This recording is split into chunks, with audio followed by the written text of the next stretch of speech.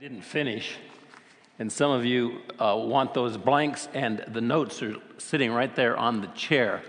So after the service, you can come up and look through it and fill in or write it in the margin. If I go back and do that, then I won't get this one finished, and I'll just get farther behind. So I'll let you do that if you don't mind. It's about 2/3 done, so you got the gist of it anyway.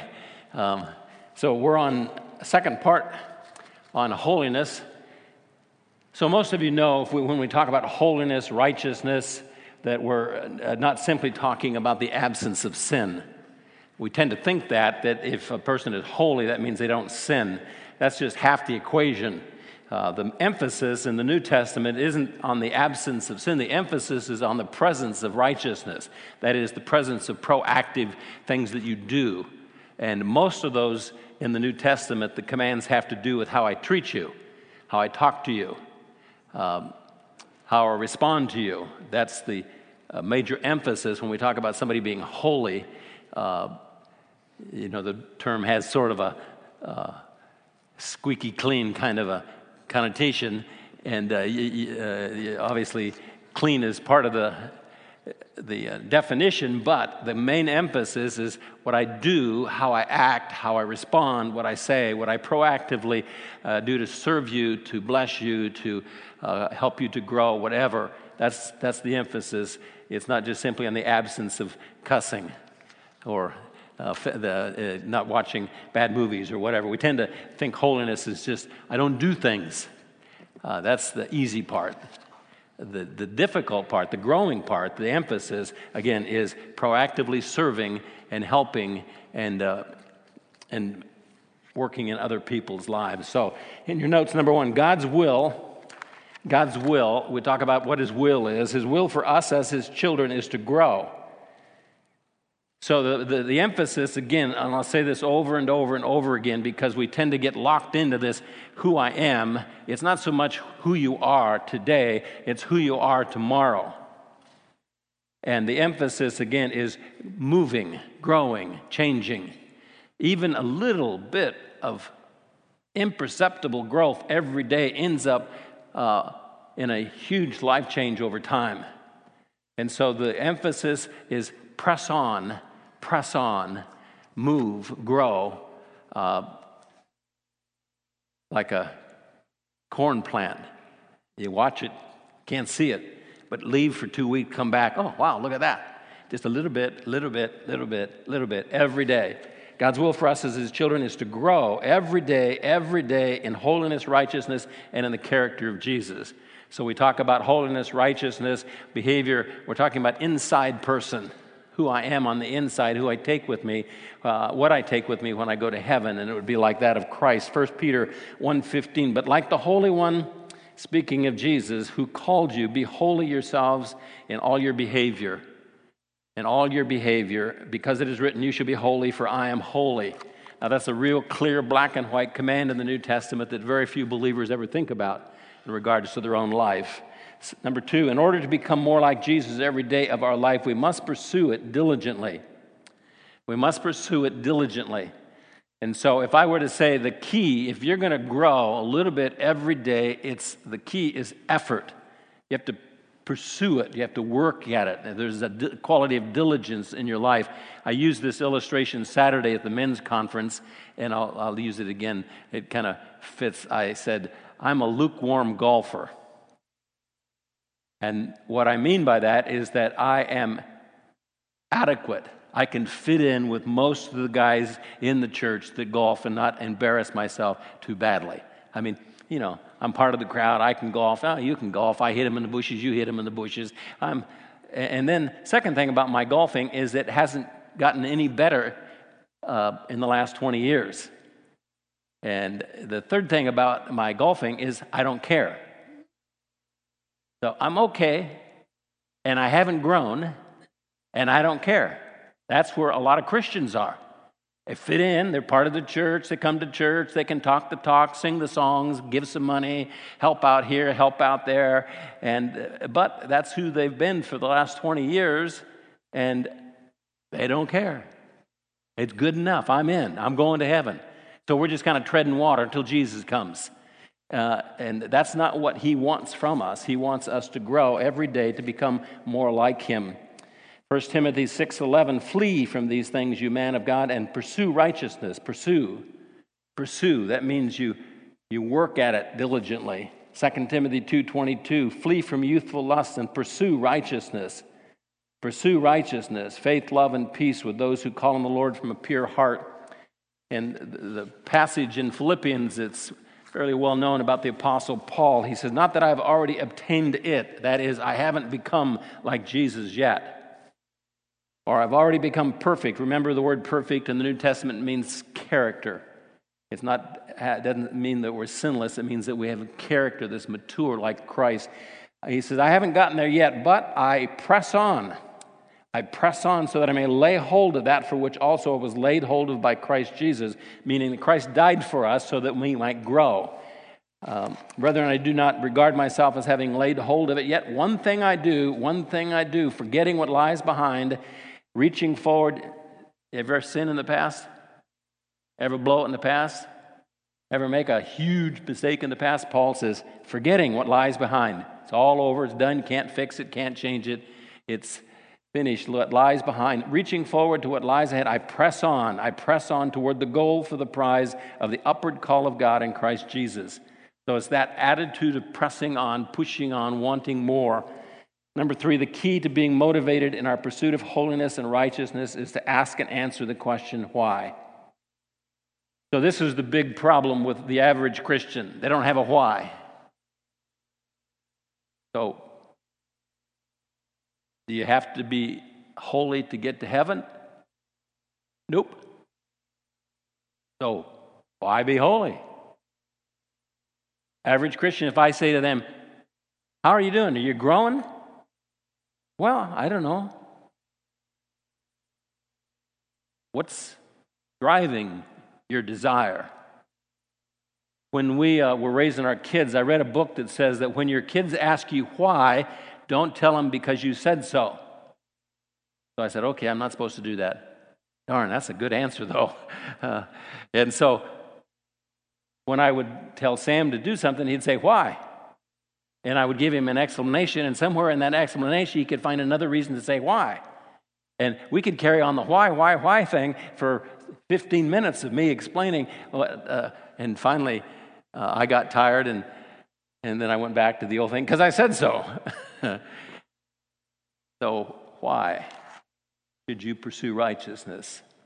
Why should you desire to be more tomorrow than you are today?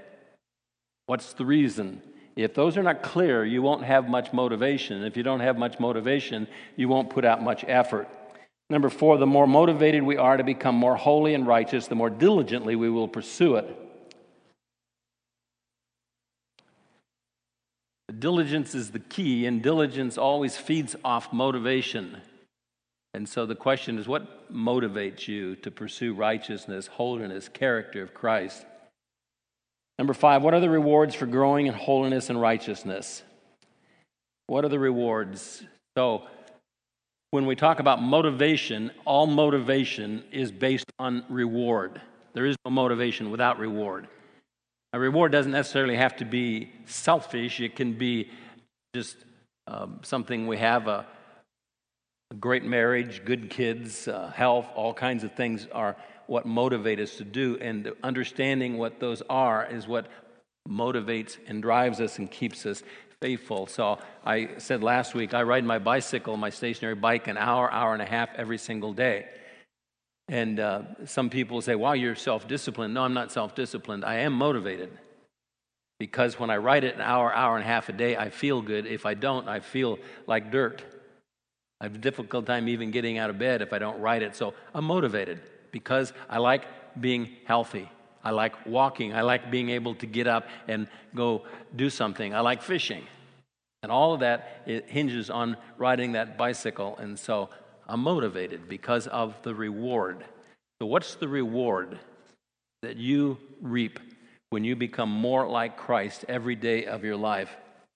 Number 6, this is the first reward. The more like Jesus we become, the better we will feel about ourselves because we will sense His pleasure in us. We will have legitimate self-worth So self-worth, self-esteem is a really big deal. It's what is termed as one of our basic human needs, psychologically speaking. We have this need of feeling good about who we are. And when you read parenting books, one of the things that they will say, especially secular books, is you need to parent so that your kids have healthy self-worth, healthy self-esteem. But one of the things that is true is that there is illegitimate or a wrong way to gain self-worth. And I'll let you think about it for a minute, and then I'll give you $1,000 if you get the answer right. I'm just joking. You knew that. But think a minute. What would be the wrong way? And so the wrong way is by performance. Winning a basketball game, painting a beautiful picture, singing a beautiful song, doing something for people that is really good. Now, there's nothing wrong with doing that, but if that's the basis of your self-worth, it's a house of cards. Because you're not going to perform well all the time. You're going to have those times in which you blow it. And basically, people who do counseling in this area say, only takes one failure to undo 10 successes. In other words, you feel really good. I had a good day, I had a good day, I had a good day, I had a good day, I had a good day, I had a good day, I had a bad day, shoots 10 good days. If you're basing your self-worth on how you perform, in your job and on your hobbies and on your games and whatever you do. And so when parents train their kids to do well at sports or in grades or whatever, and that becomes the basis of their self-worth, it's shaky. It's shaky. So legitimate self-worth is self-worth that you feel because you're sensing the pleasure of God in your life. You're sensing the pleasure of God in your life. And so one of the things that I discovered, and in fact I've written about this, is that there is a transfer that goes from kids, from their parents to God quite easily. And so my motto as our kids grew up was to praise them more than anybody else on the planet Earth, because they would work hard to please the one who praised them most. And then when they got to be an adult, their worth that came from me for praising them would easily switch to God. That was his design. And so I poured it out. I was almost ridiculously exaggerating the praise that I would give our kids. And then now I don't do it much anymore because it's not that big a deal. They're adults, but they switched over where they do what they do for the praise from God. And what does he praise us for? He praises us for our behavior, our righteousness, our Christ-like character. And we sense it, we feel it on the inside. Matthew 25:21, his master said to him, "Well done, good and faithful slave." This is Jesus speaking. "Well done, good and faithful slave. You are faithful with a few things. I'll put you in charge of many things. Enter into the joy of your master. Enter into the joy of your master. Enter into, feel, experience the joy that the Lord has in you for what you do and how you live with your life." Hebrews 11:5, by faith Enoch was taken up so that he would not see death, and he was not found because God took him up, for he obtained the witness that before his being taken up he was pleasing to God. He was pleasing to God. Paul says, everything I do to please the Lord. Everything I do to please the Lord. Mark 1:11, a voice came out of the heavens, "You are my beloved Son, in whom I'm well pleased." This is Jesus after his baptism. The Father spoke to him from heaven audibly. "You are my beloved Son," and he does the same for me. But in my spirit, he communicates all day long his pleasure in me when I serve him well, when I grow, when I pursue righteousness and holiness. And when I sense his pleasure, I'm highly motivated. I have several favorite movies. I've told you this story before, this fact before. My favorite, I think, of all time is Chariots of Fire. I watched that movie probably 30 times.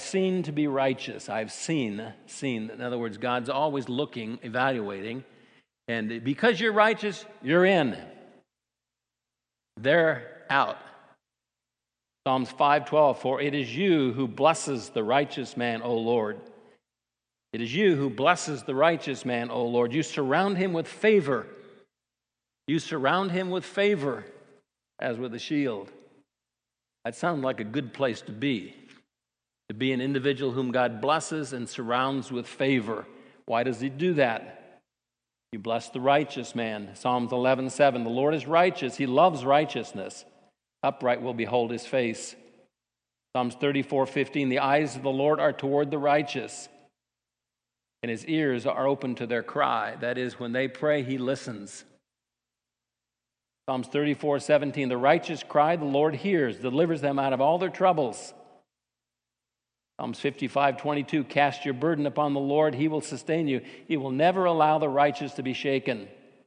He will never allow the righteous to be shaken. Psalms 58:11, men will say, surely there is a reward for the righteous. Surely there's a God who judges on earth. Psalms 92:12, the righteous man will flourish like the palm tree. He will grow like a cedar in Lebanon. Proverbs 3:33, the curse of the Lord is on the house of the wicked. He blesses the dwelling of the righteous. He blesses the dwelling of the righteous. The dwelling, that's their house, their family, the things that take place in their home. I told somebody the other day, I said, you know, God blesses my dog. He said, what? I said, yeah, he lives in my house. And it says he blesses my house, my household. So he's in my house, God blesses him. Number 9, the more holy and righteous we become, the more he will use us to accomplish his will in the world. So if you're keeping notes, filling in the blanks, that's number 3. So why? Why should you be righteous? First reason, you feel good. Have a sense of worth and value that's put there by God because of the fact that you are pursuing righteousness. God blesses your life. He blesses your house. He blesses you in every area of your life as you pursue righteousness. He pays attention to you. He listens to your prayer. He protects you as you pursue righteousness. And then the third one, and this is one that motivates me probably more than any of them, is that he will use you to accomplish his will in the world. God does not use people to do his work that are not pursuing righteousness. Doesn't mean they're bad. It just means they're flatlined. They're the same today as they were yesterday and the day before and the week before. They're lukewarm, meaning there's no growth happening, and they really don't care because they're good enough. Those individuals are on the bench. God has a bench, and he puts people in the game. That is, he uses them. He does his work through them. You don't do anything that matters, and else God gives it to you to do. And so he's always looking for those that are pursuing righteousness. 2 Timothy 2:20 and 22. Now in a large house, speaking of the church on earth, believers on earth, there are not only gold and silver vessels, vessels of wood and earthenware, some to honor, some to dishonor, some to feed the mother-in-law in, some to feed the dog in, some to feed the important people that come to visit, and others to put garbage in. Therefore, if anyone cleanses himself from these things, he will be a vessel for honor, sanctified, useful to the master, prepared for every good work, Flee from youthful lust, pursue righteousness, faith, love, and peace with those who call on the Lord from a pure heart. Here's the opposite. Hebrews 6:7, ground that drinks the rain, which often falls in it. That's talking about the Word of God that's being taught in your Sunday school class, in your discipleship class, in a church service.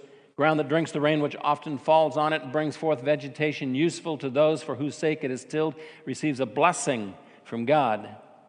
But if it yields thistles and thorns, it's worthless. Close to being cursed, it ends up being burned. It's worthless, good for nothing.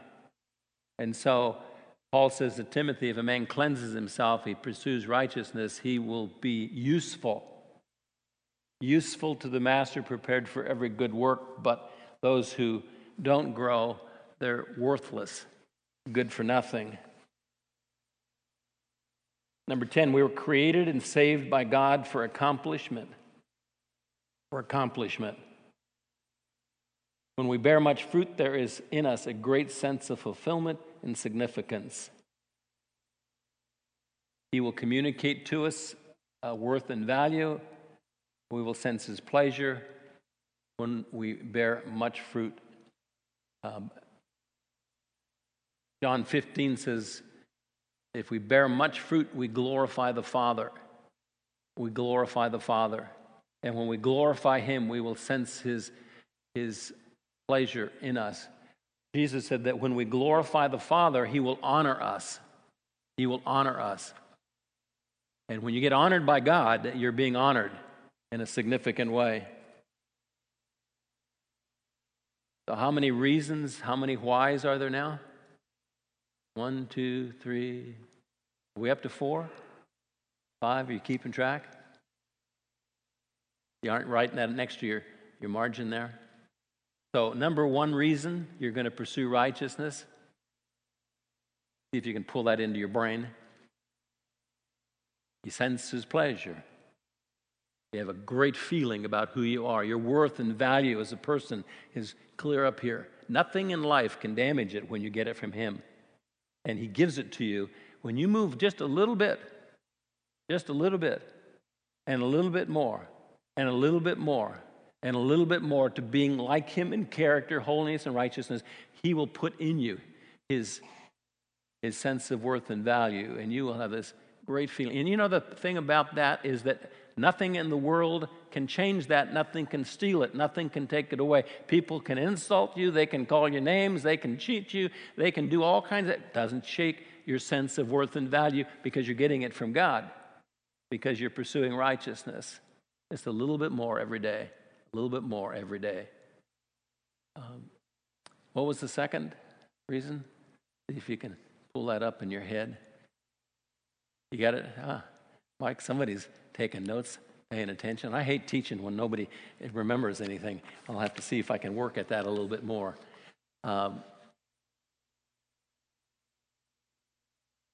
Somebody tell me what it is. It slipped my brain. Huh?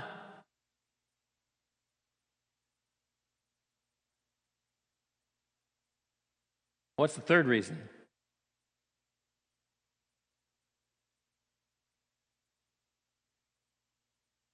All right, we'll go to the next reason. Number 10, number 11. All of us will stand before Jesus at the end of our life and give an accounting for what we have done with our life for him. All of us will stand before Jesus at the end of our life and give an accounting for what we have done with our life for him. I visualize, I dream, I create movies in my head. One of the things that I create in my head is the scene where I'm standing in front of Jesus and he says to me, "What did you do with your life since the day that you were adopted into my family and the Spirit of God came and filled you and you became my son? What have you done with your life for me?" And I'm thinking I'll be able to remember well when I get my glorified body. So I'll be able to go back and say, okay, I did this, and I did this, and I did this, and I did this. He says in his word that we'll not even give a glass of water to a child that we don't get rewarded for standing before Jesus. In other words, there's every detail of what we've done. Now, holiness and righteousness is not just not cussing. It's serving. It's doing. It's bearing fruit. It's accomplishing something of significance. It's doing something in your church. It's doing something with your neighbor. It's witnessing to people that don't know Jesus. And all of that is brought up when we stand before Jesus. It's literally brought up in detail, recounted, and he gives us glory for that, and he rewards us. These rewards are tangible, and they're eternal, and they're awesome, and they're great. 2 Corinthians 5:10, we must all appear before the judgment seat of Christ, so that each one may be recompensed, rewarded for his deeds in the body according to what he has done, whether good or bad. Matthew 16:27, the Son of Man is going to come in the glory of his Father with his angels, will then repay every man according to his deeds. Ladies, you're in there too. According to his deeds, what he's done. Romans 14:10, but you, why do you judge your brother? Or you again, why do you regard your brother with contempt? We will all stand before the judgment seat of God, for it is written, as I live, says the Lord, every knee shall bow to me, every tongue shall give praise to God. So then each one of us will give an account of himself to God. So my dad used to go on a couple of day trips. They would go over to the Yakima Valley where he grew up and family were, and would leave us home. And when he went, he would give me a list of things to do on the dairy. And then when he would come back, we would go over the list. Now, I remember the times when I decided, man, that's a piece of cake, the stuff I got on the list. I can do that stuff in about 3 hours. And so first day I played. Went off with my buddies and we did any number of things. And then the second day came, and I didn't quite judge things right. And when Dad came home, not everything on the list was done.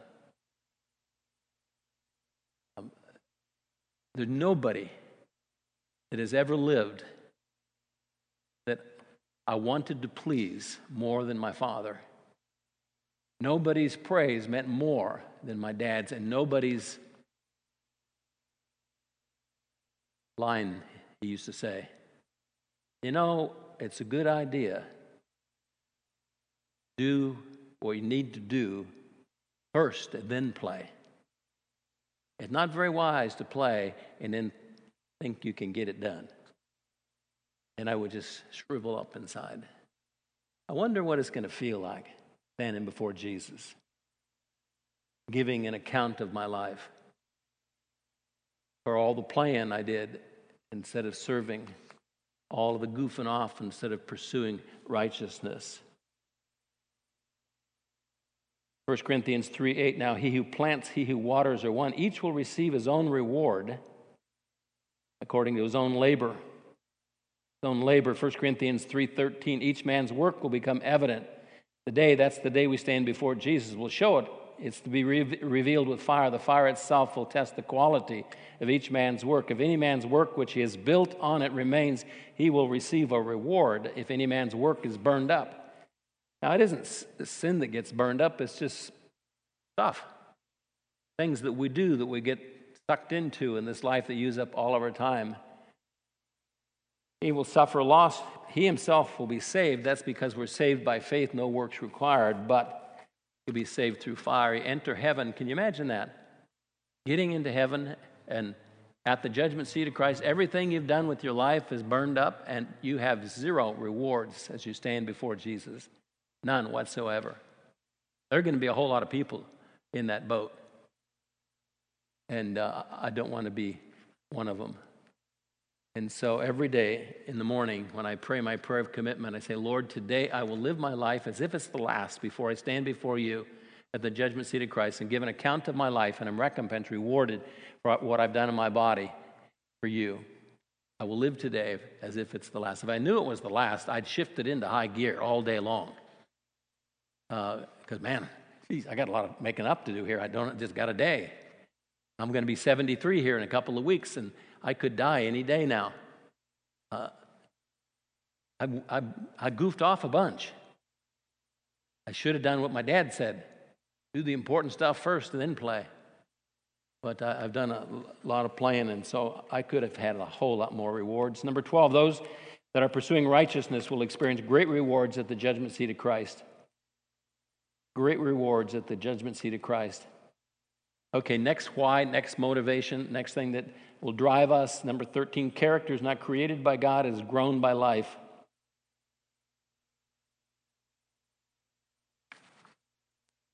Next week, my sermon is all going to be on that point because I get people ask me regularly when I make that statement. And I say it all the time because it's so...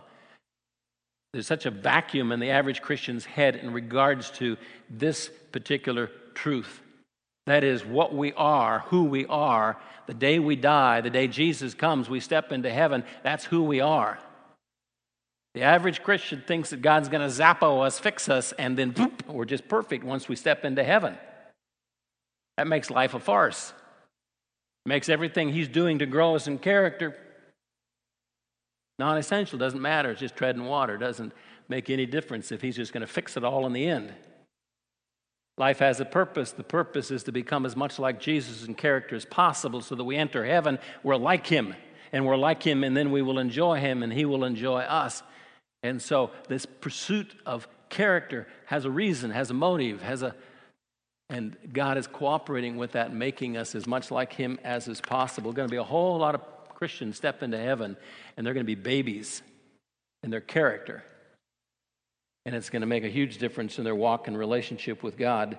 Hebrews 2:10, for it was fitting for him for whom are all things and through whom are all things, and bringing many sons to glory, to perfect the author of their salvation through sufferings. To perfect the author, that's Jesus. Did Jesus need perfecting? Yeah, he did. Not talking sin here. He's talking character. Jesus was born like we are as a baby with no character. He acquired character as he lived. It says in Luke that he grew in stature and in wisdom and character, just like we do. And God the Father orchestrated, and it says that he perfected the author of their salvation through suffering. Sufferings are the most powerful character builder there are if we respond correctly to it. James 1, considered all joy when you... I'll read that in a second. Number 15, God is always causing the details of our life to work in us to promote growth, but we must cooperate with the process. He is always, always doing everything to move us a little bit more, a little bit more, a little bit more every single day. But if we don't cooperate with the process, it does no good. That's the thing about character. It requires our diligence. It requires our cooperation. It requires our choosing. God does what he needs to do, and if we cooperate, we'll grow. James 1, 2 through 4, consider it all joy, my brethren. That's our part. That's our responsibility. When you encounter various trials, that's what God does. He brings trials into our life, just like he did into the life of Jesus. Knowing that the testing of your faith produces endurance, let endurance have its perfect result, so that you may be perfect and complete, lacking in nothing. Perfect and complete, that means grown up like Christ in character. Now, if you're going to get zappoed fixo when you step into heaven, that verse doesn't matter. Just grumble and complain about trials that come into your life, because whether you grow or not in this life is no big deal. You're going to step into heaven, and God's just going to fix you. And so you have a Christian that pursues righteousness, reads his Bible, prays, serves the church, gives sacrificially, witnesses to his neighbor. And then you got the Christian that does nothing. And they step into heaven, and God just zappo fixes, and they're the same. Is that the way it's going to be? It's not. It is not. So I think about that every day, every day. I want to be like Jesus in character. So I'm going to press on towards maturity. I want to grow every day of my life. 16, what we are in character when we enter heaven is what and who we are for eternity. My mom baked bread. I loved her bread. Best time was right when it was finished, and it was big and it was fluffy. And we had butter from Guernsey cows. It was cream, and it was really good butter. And so when the bread was warm and you sliced it was like an inch and a half thick, and then you put like half a cube of just a lot, because it was kind of had these holes in it, it was soaked down in there. Oh, wow, that was like the best thing on the earth. And sometimes when Mom had made her bread and she put it in the pan and she put it in the oven, somebody would go out the door and slam the door. I never did figure out why it did it, but sometimes she would yell at us and she would say, "Don't slam the door, you're going to make my bread fall." And sure enough, when it got done cooked, it was like that tall instead of big. And it wasn't fluffy, it was like a brick. And so she would say, it got cooked in the squat, didn't rise. There are going to be a lot of Christians just like that bread. They're just, that much. They didn't grow. And once they step into heaven, you know what I like when I golf? I like mulligans. That means you hit the ball in the creek. Oh, I'm going to do it again. And the only bad thing about it is then I lose 2 balls instead of 1 ball. Sometimes I do better the second time. But it would be nice if we get up there to heaven and Jesus, and we say, "Oh, Jesus, send me back. Let me have another shot at it." No mulligans. Life is over when it's over. And who you are is who you are. And it's going to matter. It's going to matter a lot. The character you have in heaven. Psalms 90, verse 12, teach us to number our days. Teach us to number our days, that we may present to you a heart of wisdom. That word wisdom there, a Hebrew word, means character. Teach us to number our days. We've only got a certain amount of time. We've got to get as much done as we possibly can. I remember one time, several years ago, I took a gallon jar and I bought some M&Ms, some big ones with peanuts in them. And I estimated, okay, I'm going to live to be 88 years old, 365 times, and I subtracted my age. I think I was around 45 when I did this. I forget exactly, 45 from 88. I multiplied, and I put one M&M in the jar for every day I have left in my life if I live to be 88. And every morning when I went out, I reached in and got one and ate it. One M&M out, another M&M out, 3 M&Ms out, 4. It was just to remind me, every day is one less day to grow, to become like Jesus. Somebody says, do you still do that? I don't, because my grandkids ate all the M&Ms. I thought, oh, this isn't going to work. 2 Peter 1, seeing that his divine power has granted to us everything pertaining to life and godliness. He has given us everything we need to become godly, through the true knowledge of him who called us by his own glory and excellence. For by these he has granted to us his precious and magnificent promises. That's the words in the Bible. So that by them you may become partakers of the divine nature. You may become partakers of the divine nature, like Jesus in character, having escaped the corruption that is in the world by lust. Now, for this very reason, apply all diligence. Apply all diligence. That's what's required. In your faith, that is, you trust Jesus as your Savior. In your faith, supply moral excellence. That is, move a little. In your moral excellence, knowledge. In your knowledge, self-control. In your self-control, perseverance. In your perseverance, godliness. In your godliness, brotherly kindness. In your brotherly kindness, love. Add to with diligence. For if these qualities are yours and are increasing, these character traits are increasing, they render you neither useless nor unfruitful in the true knowledge of our Lord Jesus Christ. For he who lacks these qualities is blind or short-sighted, having forgotten his purification from his former sins. Therefore, brethren, be all the more diligent, key word, to make certain about his calling and choosing you. For as long as you practice these things, you will never stumble. For in this way, the entrance into the eternal kingdom of our Lord and Savior Jesus Christ will be abundantly supplied to you. Abundantly supplied to you. What does that mean? The entrance into the kingdom will be abundantly supplied to you. That means you're going to get a ton of rewards and you'll have the character of Jesus. Or you can be like the person that doesn't grow and enters into heaven with very little. The more like Jesus, 17, we are, the more we will enjoy him, the more he will enjoy us for eternity. I love my grandson, Courage. He lives with us. He's 8. He's a good little grandchild, but I don't take him fishing. Not in a boat, anyway. On the bank, that's not too bad. Then we can, okay, let's go home. But in a boat, that'd be maybe 5 more years. I love him. He's a good grandkid, but he's that big. I'm this big. He has a attention span of about a millisecond. I'm not going to take him fishing in a boat. So when I get to heaven, I want to go fishing with Jesus. There's going to be a whole lot of people that aren't going to get to go fishing with him because they're babies. Their character's not like his. The enjoyment factor is going to be miles apart. The whole purpose of growing in character so that when we get there, we enjoy him and he enjoys us. That's why he created us in the first place.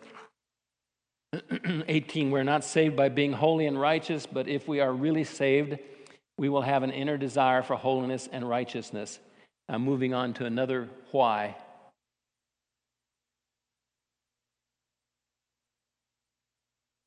You ever doubt your salvation? You know who doubts their salvation most? Those who don't grow. Those who don't grow. And they'll try to assure themselves that they're saved by John 3:16. But the best way to assure your salvation is to have a change inside. Have a change inside. Matthew 5:6, blessed are those who hunger and thirst for righteousness. Hunger and thirst for righteousness. 19, becoming increasingly more like Jesus in character doesn't guarantee our salvation, but it does authenticate it. It does authenticate it.